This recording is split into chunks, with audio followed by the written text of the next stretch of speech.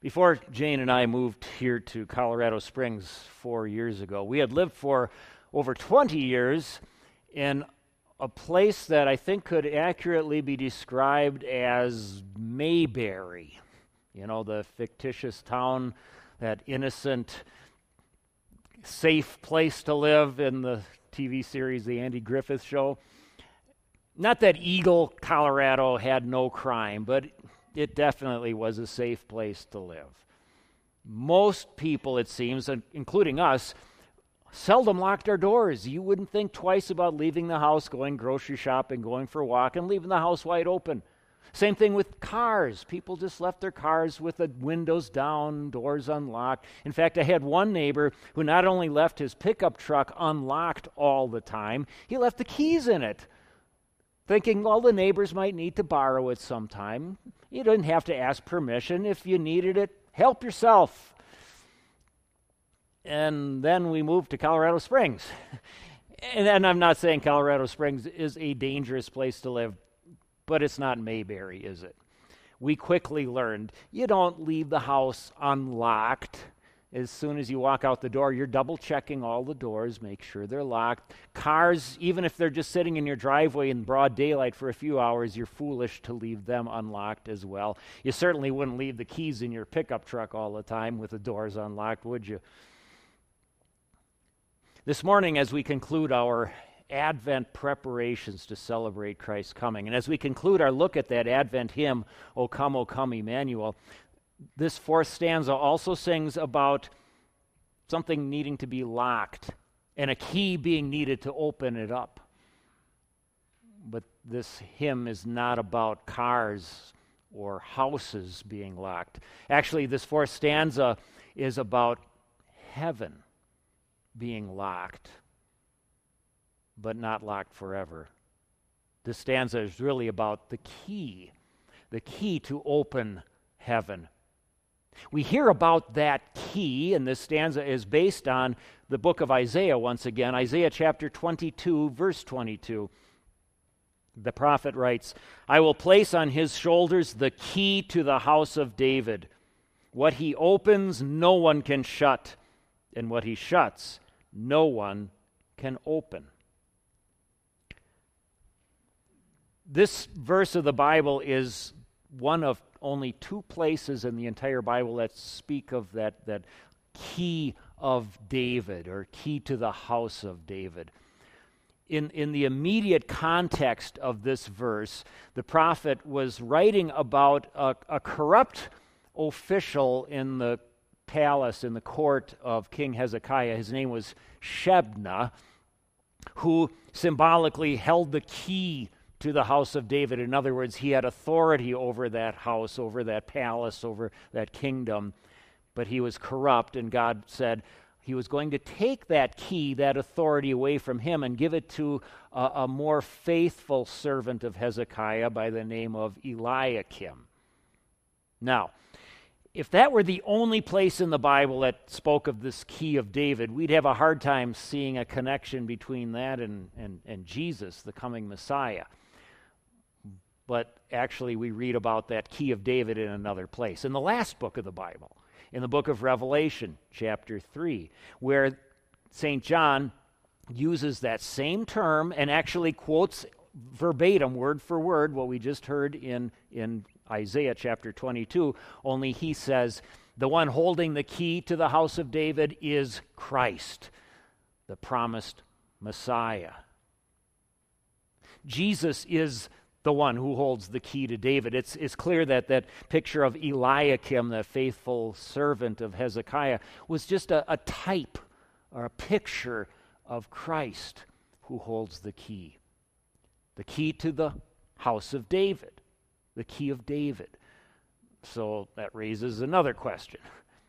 What's that supposed to mean? What is the house of David? Well, the house of David wasn't referring only to the dynasty, the line of David. It also referred to his palace, his kingdom, the city where the palace is located, Jerusalem. And Jerusalem, or its alternate name, Zion, is something you find consistently in the Bible, Old and New Testament, especially in the book of Revelation, as another word for heaven. It's a picture of heaven. So he says that heaven needs a key to open it. But that probably raises yet another question in our minds. Why would heaven need to be locked up? Well, ask yourself, why do you lock the doors to your house or your car? We do that to keep people out who don't belong in there. Especially thieves, robbers. They have no business being in our homes. They have no place getting into our cars. They have no right to be there. And so we take measures, whatever we can do, to keep them out. And that's exactly why the gate to heaven was locked. To keep out those who didn't belong there. Those who were unworthy to be in there. So who would that be? To get the answer to that question, we go back to the first book of the Bible, Genesis chapter 3. Where we read how God's creation of people, Adam and Eve, created in his own image, holy and perfect, who had access to all of God's paradise, deliberately sinned against their Creator. And in so doing, they disqualified themselves from having the right to be in paradise. They were evicted from the garden, and God essentially locked the door behind them. Only much stronger than a deadbolt, he used an angel with a flashing sword to keep them out of paradise. Sinners have no business being in the presence of the holy God.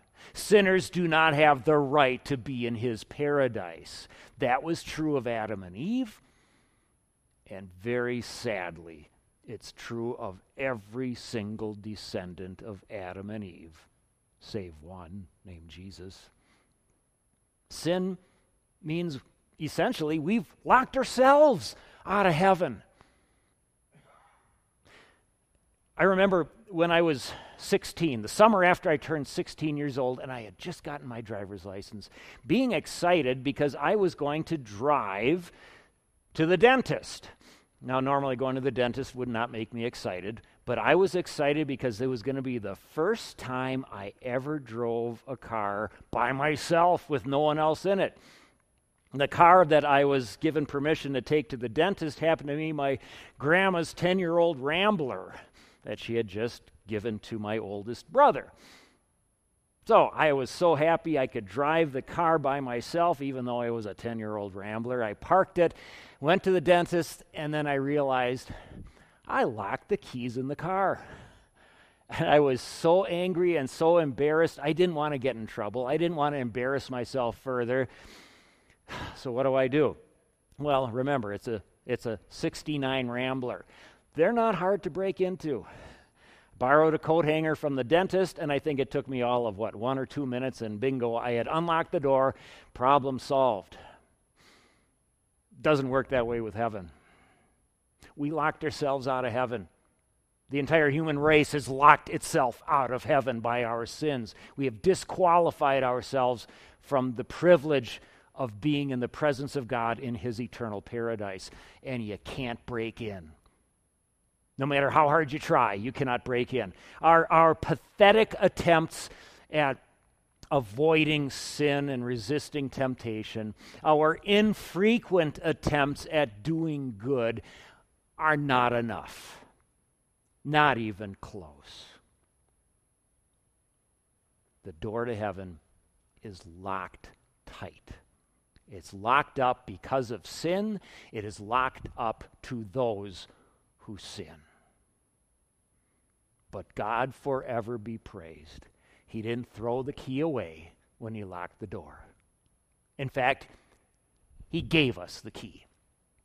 He sent that key down from heaven, wrapped in human flesh, clothed in swaddling clothes, in the form of his Son, Jesus. Jesus not only holds the key to David, he is the key of David. He is the key who opened up the door to heaven. He did it by getting rid of our sins. Sin locks the gate. Jesus took away our sins with his life, with his death, with his blood. From the cross, he announced, "It is finished," signaling the gate to heaven is flung wide open.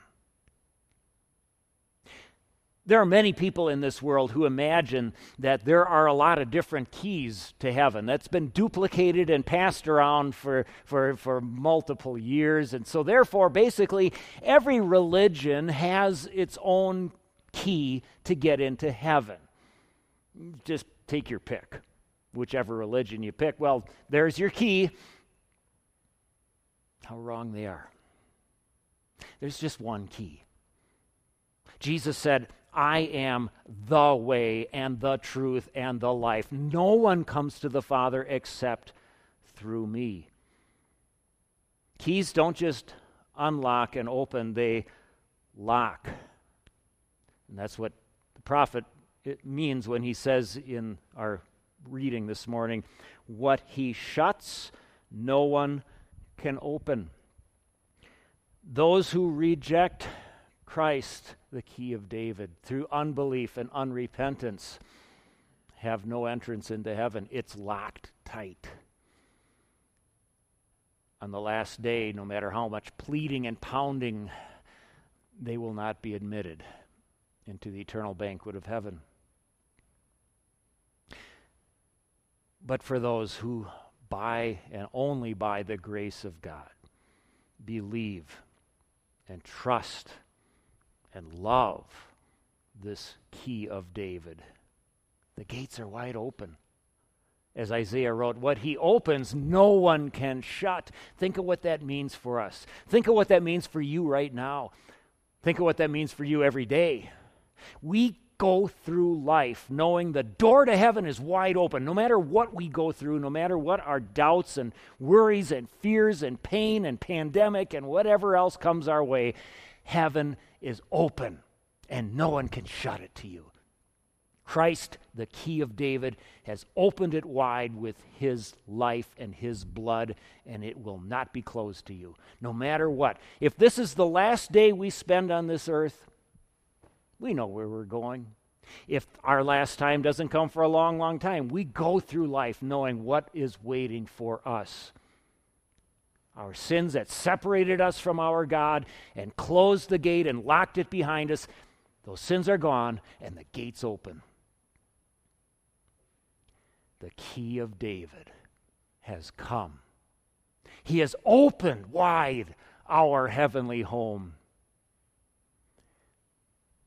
The path that leads there has been made safe. The path that leads to the misery of hell has been closed and locked forever to us. Rejoice. Emmanuel has come. Amen. And the peace of God that transcends all understanding will guard your hearts and your minds in Christ Jesus. Amen.